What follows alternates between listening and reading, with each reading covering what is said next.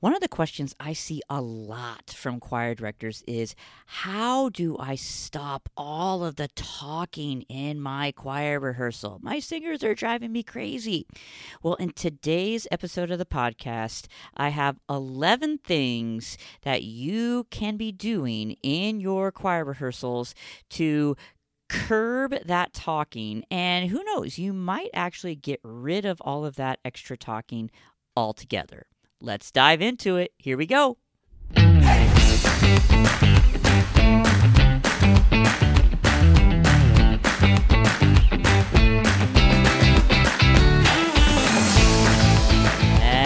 hello, my friends. Welcome to the Choir Director Corner podcast. My name is Matt Walker. I am your host. Thanks so much for stopping by and joining me for today's episode. Well, I don't know about you, but the past few weeks have just been a little bit crazy around here. We've had fall concert, which thankfully went very well, and we're starting our repertoire for our Masterworks concert coming up in December. A couple weeks ago, I, of course, had my yearly fall bout with sickness, but thankfully I am on the downhill from that and starting to feel better, got my voice back, and so that's good news. I got that done and out of the way. And just lots of different things going on. We've got all-state auditions coming up. Of course, show choir is really starting to ramp up. So probably like you, right? You probably have a lot of irons in the fire. And that's just kind of part of what we do, right? We always have lots of different things going on. And in the midst of all of that, then you get to the rehearsal and you're maybe a little bit stressed out and you're just like, I just want to have a really good rehearsal today. And you get to rehearsal and they just won't stop talking. Like maybe it's a full moon. Maybe someone fed them sugar before they came to you. Who knows what the reasoning is, right? I'm telling you, the full moon is absolutely a thing. It's absolutely a thing. For whatever reason, right? They just won't stop talking. And I see it from choir directors all the time where it's absolutely just driving them crazy. Well, I've put together a list of 11 things that I'm going to share with you today in this episode of the podcast that you can, and I guess I would say you should be doing, certainly if talking is an issue in rehearsal. Now, I will say, I am not someone that expects it to be 100% silent in my rehearsals, right? I like to have some banter and certainly some conversation, and I think sometimes that helps to keep the energy up a little bit, right? If you can sort of keep that going. And certainly as you're building relationships with your singers, that's going to help you as well. But, and there's a big but there, right? But our singers need to know when it's appropriate to do that and when it's time to get focused and get to work, right? And so I've had some directors, conductors in the past where it's just 100%, it must be silent through the whole thing. And most of those folks, I would kind of consider are quote unquote old school. I don't know if that's something that we can really do in today's day and age in education, just with sort of the collaborative nature. And, I think a lot of times we're fighting whatever our colleagues are doing in their classroom. And I don't see that happening in most of the other classrooms in our school. Probably, I don't know, maybe you do in your school where you are at. But it's really hard sort of fighting that, being the only one like that, right? So one of the big things, and this is the first point I want to make here, is we really have to establish clear expectations, right? And you got to try and take the subjectivity out of it and making sure that there's really no gray area. And so making it clear to the singers, okay, Here we go. We are diving in. You need to turn your focus caps on and you need to pay attention, right? So maybe after your warm-ups, after your announcements, maybe there's a little bit of interactive time. But then once we dive into music or whatever that first activity is, you need to be very clear with them that, okay, we are entering that rehearsal mode. Here we go. Right? So no matter what your perspective is, no matter what your process is, how you like to do things in rehearsal, the idea that we really need to establish those clear expectations. Here is what I expect of you in rehearsal and when, right? And to a certain extent, this can also include exploring that idea of our singers needing to have some personal responsibility inside of rehearsal, right? It should not be us having to dictate, to mandate from the podium at every second of the rehearsal what you should be doing.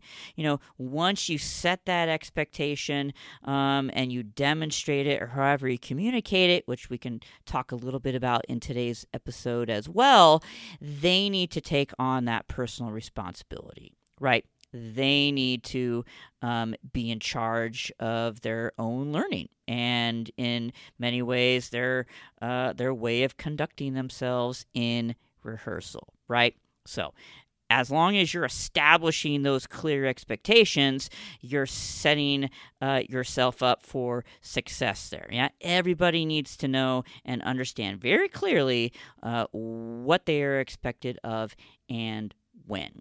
And going along with that personal responsibility, talking to them where, just saying, hey, when you are talking, that is not only a distraction to me as the director and prevents me from doing my very best. If you're talking, then you are distracting someone else from learning as well. And so that's why we have these clear expectations.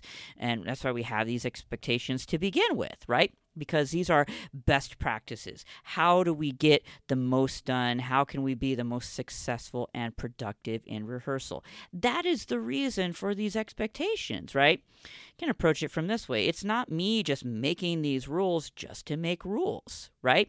It's because of my experience singing in choir, my experience of conducting choir, the collaboration that I have gotten working with other choir directors and their experiences, right? There's decades of best practice that goes into here are my expectations, right? And so sometimes it's good to have that conversation just so your singers know. It's just not you making things up on the fly or, as I've even said to my bass choir, it's like, I'm not trying to be a jerk here. Here are the expectations, and here are the reasons why we have those, right? This is so incredibly important, so I'm spending a little bit of extra time on this one. But if you don't establish those clear expectations early on, a lot of these other things aren't going to work, right? So that's number one. Number two, this is a little bit of a logistical thing, but it can be a little bit of a mind shift thing as well. Never let singers talk over you, right? I had a mentor say very early on in my teaching career, say, students will do whatever you allow. And so this goes into that big time, right? If you allow your singers to talk over you, then really what you are telling them is it's not important for them to stop talking and to listen to you, right? And maybe even further than that, what you have to say is really not that important. So there are days where you're just like, boy, if I stop every time they are talking, we are never going to get anything done. And I've been there. I have totally been there, and I totally understand that. But you have to start somewhere, right? And so now, when this episode is coming out, we're mid-fall, yeah, so we're a number of weeks into our choir year. If things aren't going well, now is the time to stop and do a reset, right? And after you do that, you may have to spend some time really stopping and sort of resetting that expectation clearly if you haven't already. And you might have a few days where you aren't able to get as much done because you have to stop so often, right? But by doing that now, or by doing that at the very beginning of the year, if you happen to be listening to this episode later on, it's going to save you so much time in the long run, right? So it's like a lot of other things. If you invest the time up front, that's going to pay you back many times over, right? Not only in how much time you have in rehearsal, how much you get done, but in the reduced amount of frustration that you are going to feel, right? Because you're not stopping all of the time to get them to stop talking, right? So, will it cost you some time up front? Yes. Is it totally worth it? Absolutely. Yeah? So do not ever let those singers talk over you. And again, this goes into a lot of things. Students will do whatever you allow. Wherever you draw that line, they will meet you at that line, right? So that goes into establishing those clear expectations. So that is number 2. Number 3, this gets into classroom management. And this goes for all disciplines, not just music, but the idea that proximity is your friend, right? I know directors that they basically stay either at the piano or they stay sort of at their conducting area, quote unquote, at the podium, the whole rehearsal, right? And so there's really no sense of proximity. And so simply by proximity, what I'm meaning is simply being in their physical space and close to them. Eventually, sometimes it takes a little bit, yeah? If our singers are a little bit inexperienced, they may not quite understand right off what you're doing. But if you come and stand close to them in their space as you're working, chances are that's going to curb that talking, right? And if it doesn't, then you combine you stop and you look at them until they finally stop talking. But being in that space, just in that general vicinity, yeah, a lot of times that can take care of it for you.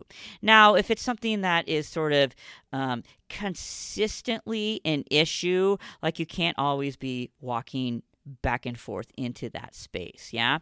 But this is definitely something that can help, and definitely something that I do a lot. I am constantly moving around in my rehearsal space, even behind the choir, the rows of the choir, if you can have space to get back in there, yeah? So the singers in the back, they know at any time I'm not just going to be standing up front, but I'm going to be moving around, yeah? And just the idea that you can be moving into their space at any time, that can serve as a deterrent, right? So that's number 3. Proximity is your friend.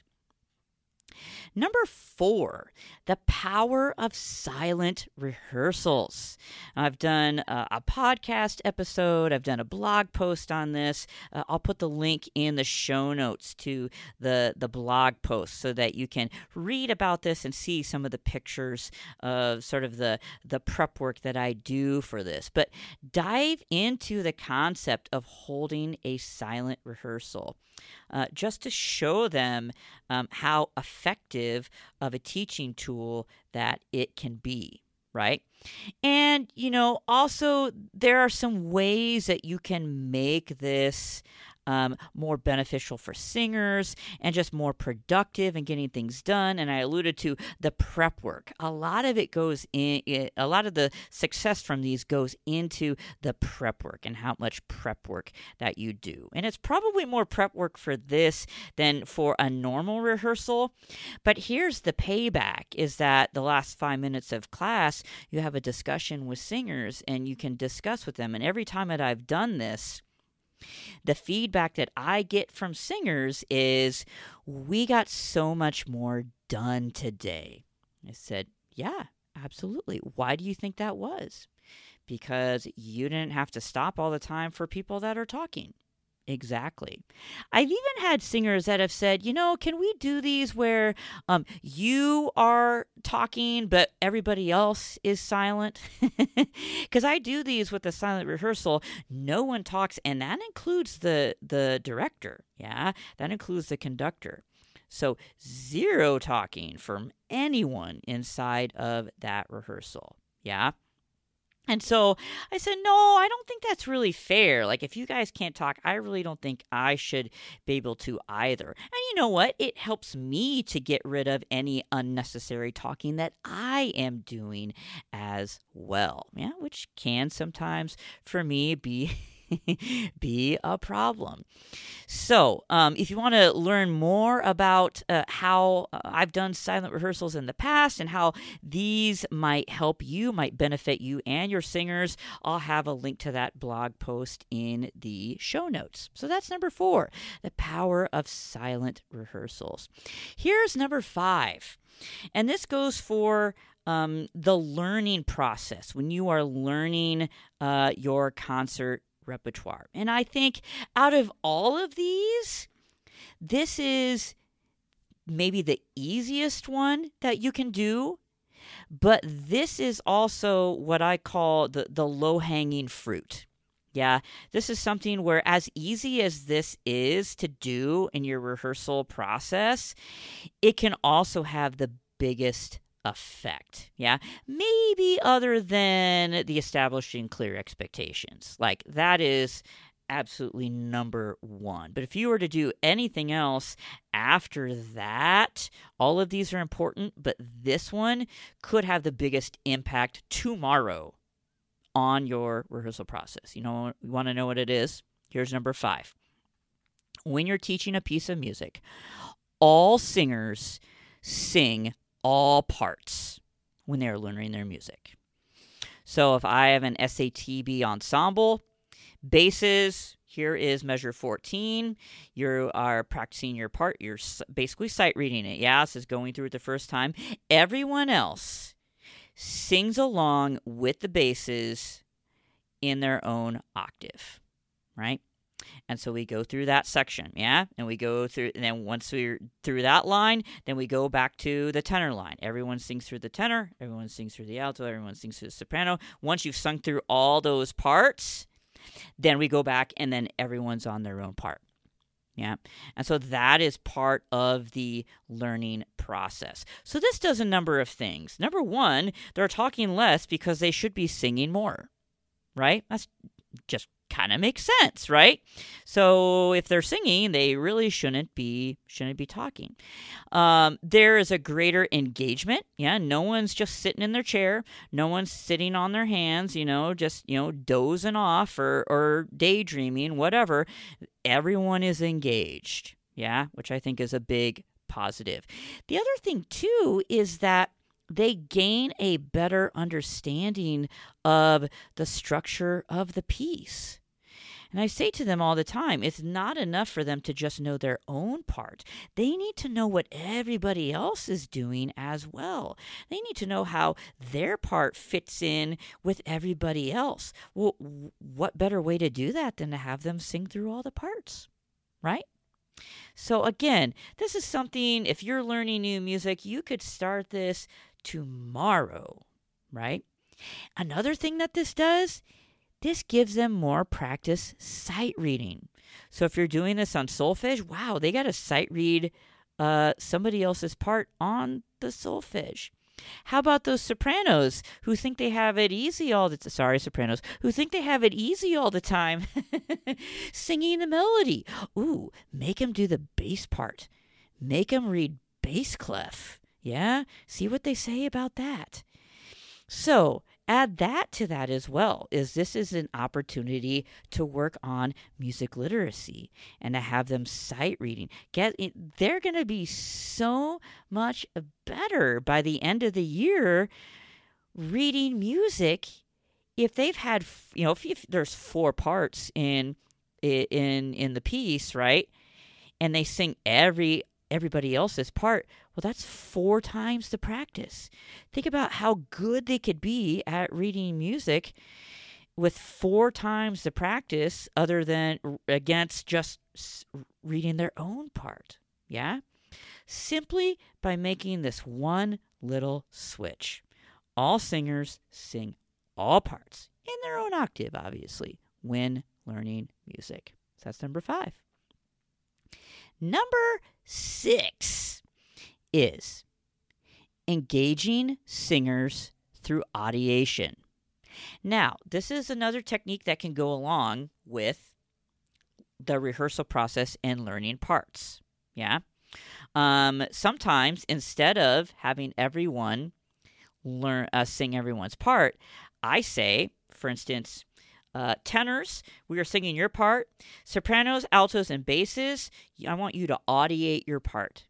And so I don't give just the tenors their starting pitch. I give all 4 starting pitches. So as the tenors are singing their part, the other 3 parts are also audiating. Yeah. And sometimes I'll do certain things where I will say, 1, 2, everybody's in now. Yeah. And so I will bring the other parts in at random times.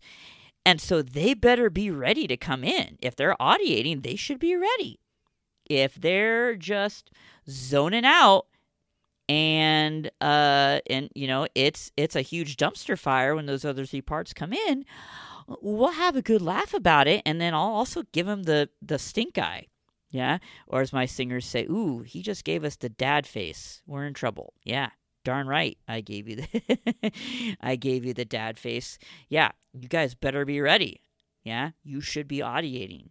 And obviously, if they are talking, they are not audiating in rehearsal. So, audiation, a really powerful rehearsal technique, rehearsal strategy, and I've got another resource related to audiation. I'm going to put a link in the show notes to that as well, if that's something that you want to start to incorporate into your rehearsals. And yes, it's also a great strategy to curb that talking in rehearsal. So that is number 6. Number 7, talking a little bit about the importance of efficient rehearsal pace, right? And oftentimes, if there is too much talking in my rehearsal, one of the first things that I will go back to as I'm reflecting on the rehearsal is the rehearsal pace. And thinking about how quickly I was moving through things, and am I moving with a certain level of pace from one thing to the next. And a lot of times, if there was too much chatting, it's really because of me and because my rehearsal pace was lacking, right? So this would be another very easy thing to try is, tomorrow when you go into rehearsal, think about speeding up. Yeah, it's like when you listen to audio like a podcast, or you watch a video, and instead of you like on regular speed, you listen to it on 1.5 times the speed or 2 times the speed, right? Just to save yourself some time. Thinking about it that way, taking what you're doing, but upping your speed to 1.5 instead of 1.0, right? And just really going more briskly through rehearsal. Now, the first couple times you try this, they're going to be dragging, right? Because they're not expecting it. especially if this is significantly moving more quickly than what you normally do. But again, after a few days of doing this, they're going to understand that this is the expectation, is that we are going to pick up the pace, and the expectation is that they move with you, right? So thinking about that rehearsal pace and how can I sort of bump that up? And again, it's just taking that dead time out of rehearsal. Now, this also does require maybe a little extra pre-planning on your part, because one of the tricks to being a little bit more brisk as far as your rehearsal pace goes is you need to make sure that you've got everything planned out as far as the different activities or the different things that you want to cover and moving from one thing to next, right? You need to make sure that you've got those things planned out. Are there going to be some days where you diverge from your lesson plan based on what you're hearing? Absolutely. Yeah, but if you've got that plan in place, I'm going to do this, and then I want to go here, and then I want to do this, and then we're going to finish with this, right? And you've got those things all lined up. Well, as soon as you end that first portion of rehearsal, you know exactly where you're going to go, right? And there is no downtime. Right? It's like, okay, that's significantly better than what that was yesterday. Now we're moving to this piece, this page, this measure number, right? And there's no downtime. Yeah, they get into their music, and I am right ready to go. And again, if they aren't ready when I am, I'm giving them the stink eye. I'm digging in a little bit. It's like, hey, this is the expectation. You need to be with me. Let's go, right? But after you do that a couple of times, then it just becomes habit, right? And so it's creating these positive habits within rehearsals with our singers. So all starting with that importance of that efficient rehearsal pace. Looking at your pacing, yeah? It's a really, like I said, a really easy thing to do, and it's a thing that you can start to change tomorrow. And it's going to have a really a significant impact. Segment number 8 is engaging interactive rehearsal techniques. So I just did a training inside of our Choir Director Corner community membership. I'm doing monthly trainings with our members on different topics. Yeah, there's a specific topic with each one, but from month to month, the topic changes. And last month, it was on rehearsal techniques. And so the training shared ideas for different engaging, interactive rehearsal techniques. Now, with some of these, there's actually going to be some talking, right? Because some of these are designed to increase the collaboration between students, yeah, and you as well. And there's also going to be some group discussion in some of these. But the thing is that it's collaboration and it's discussion, and in its basic form, it's talking that is on task, yeah, and it's directly related to what you are doing and directly encouraging student leadership, student learning, student independence, all of those things. Yeah, it's not about where Billy and Sally are going for dinner for homecoming, or who's taking who to the dance or whatever. Yeah, it's not all of the silly stuff that should be conversation out in the hall and not in your rehearsal room. It's stuff directly related to the activity that you're doing and to student learning. So, and it's true, we all can get into a rut. And I'm raising my hand as I say this, where the rehearsal is singers come in, they sit in the chair, we go through music. Whether it's, using some sort of music literacy tool with solfege, or I'm playing parts on the piano, or whatever it is, we learn our parts, you leave. And from my perspective as a singer, okay, maybe some days are like that, but boy, if it's that same thing day after day after day after day, that can get kind of kind of tiring and kind of monotonous, yeah? And sometimes, myself certainly, and I'm sure my singers as well, I start to lose interest. So what are some of the rehearsal strategies and techniques that that you can use to sort of up that engagement and up that collaboration? And in the end, it's those types of things that foster this deeper level of learning, right? They say, well, the best way for students to learn something is to have them teach it. Well, do you have any strategies that you use inside of rehearsal where students are teaching others? That would be a great place to start, right? You're going to get a deeper level of learning. Like I said, yeah, there's going to be a high level of energy with some of the things that I do. And yes, some of that, there is going to be some talking involved with those, but it's all collaborative. Yeah, and it's all driving the learning. It's not talking that's off task, typically in any sort of way. So thinking about some strategies that you can use to up that engagement and that collaboration in rehearsal. Yeah, and if you need some more ideas, please make sure that you check out my website, because there's tons of resources involving rehearsal strategies and techniques. It's just kind of one of those things that I kind of geek out a little bit, and I really enjoy talking about that with other choir directors. So check out the website if you need some more ideas. So that's number 8. Number 9, using positivity as motivation and reinforcement. So instead of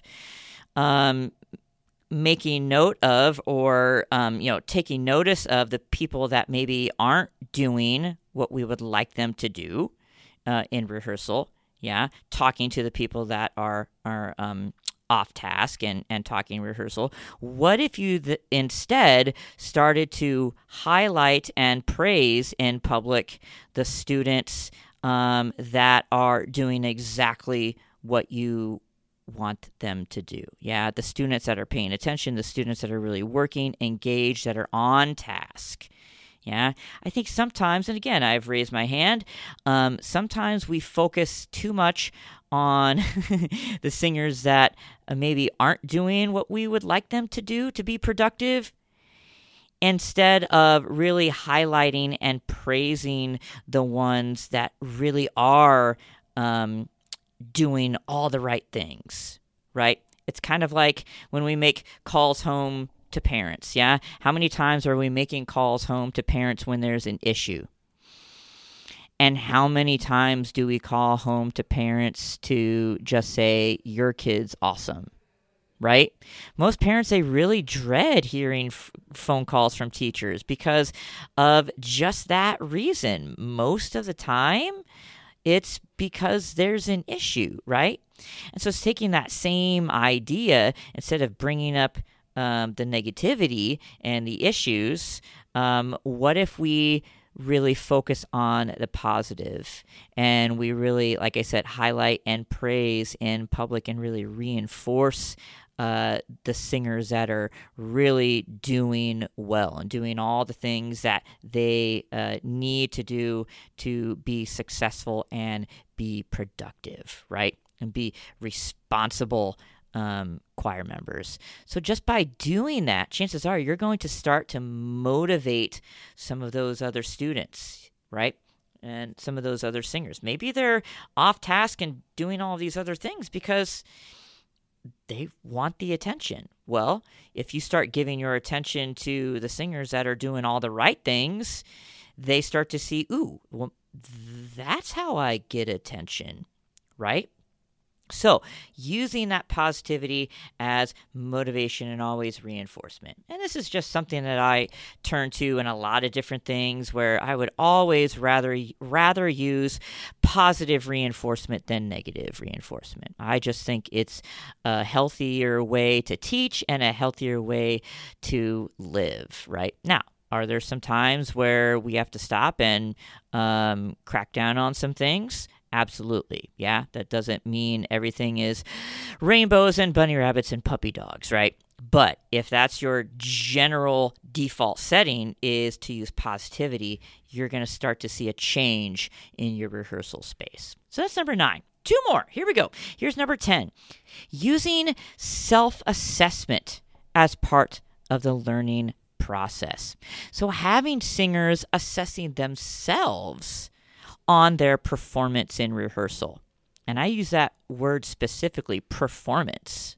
Yeah, this is about their performance in rehearsal. Every rehearsal is a performance. You are performing. You are doing, right? So are you performing well? Or are there some things that you need to work on?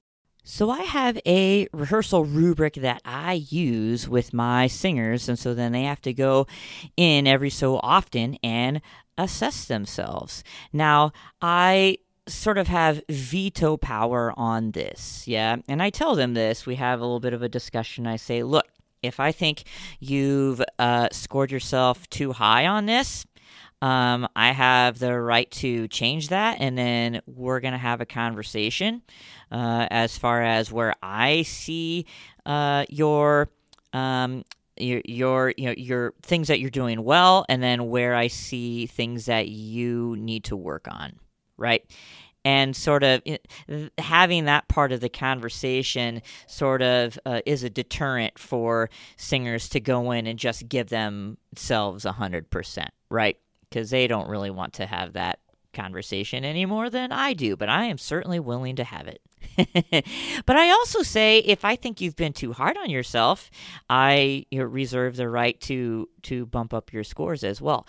And honestly, rarely do I have any singers where I have to sort of lower their scores from what they've given themselves. It's always increasing. Like 99% of the time, it's singers that have not scored themselves high enough because they have such high expectations for themselves. So that's kind of where that lands, because I have people ask, well, self-assessment, does that really work? Like, are the scores really accurate? And, for the most part, they really are. If anything, they're too low instead of too high. And then when, if and when, I have to have a conversation with a parent about it, just like, look, they scored themselves, right? So if they're, concerned that the score is too low, it's like, well, they scored themselves. I actually raised it a little bit because I felt like they were doing better than what they thought. But, communicating to the students as well as the parents that this is a learning process, right? And it's all the things that students need to learn about just basically being a good choir member, a productive, a successful choir member, because when they go into ensembles in the future, these are the things that they're going to need to know and they're going to be expected of them. Right?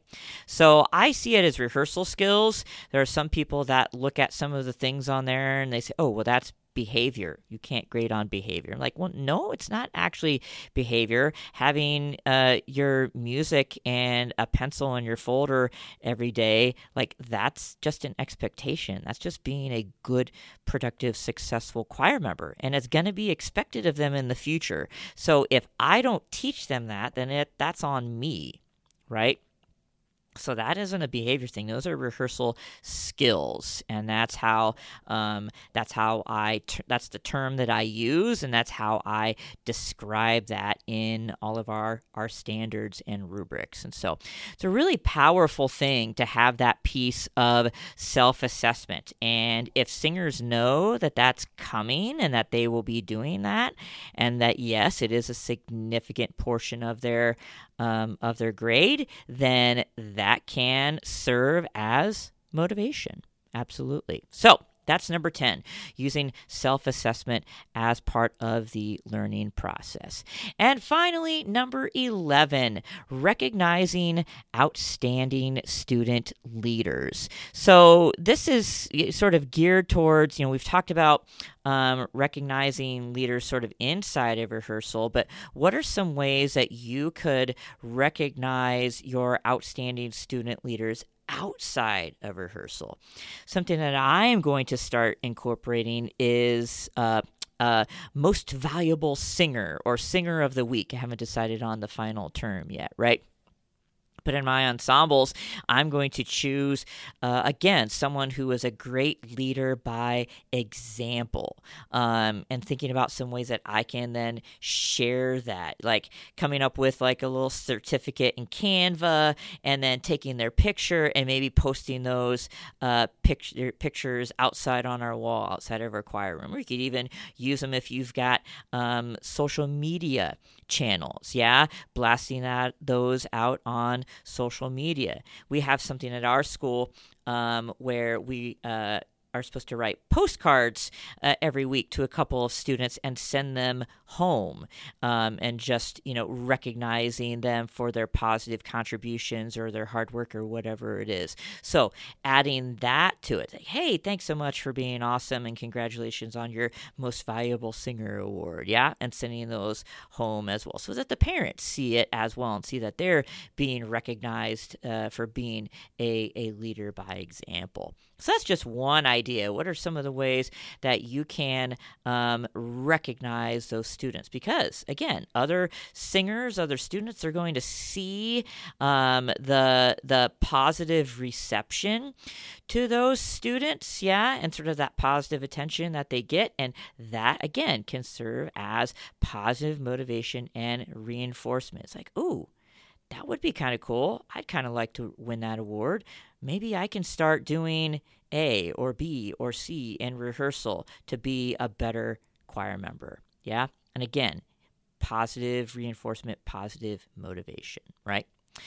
Well, my friends, those are the 11 ideas that you could start using really tomorrow to start curbing that unnecessary talking from your singers in rehearsal. And who knows, maybe you'll get rid of it altogether.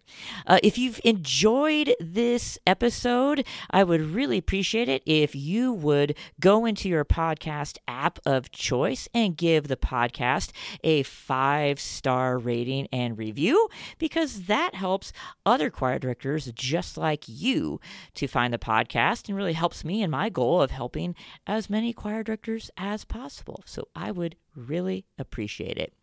Thanks so much for listening, my friends, and until next time, keep being awesome. Are you looking for resources that will save you time and frustration? Want to dive deeper into topics related to your teaching? Then check out the Choir Director Corner community membership over at choirdirectorcorner.com/membership.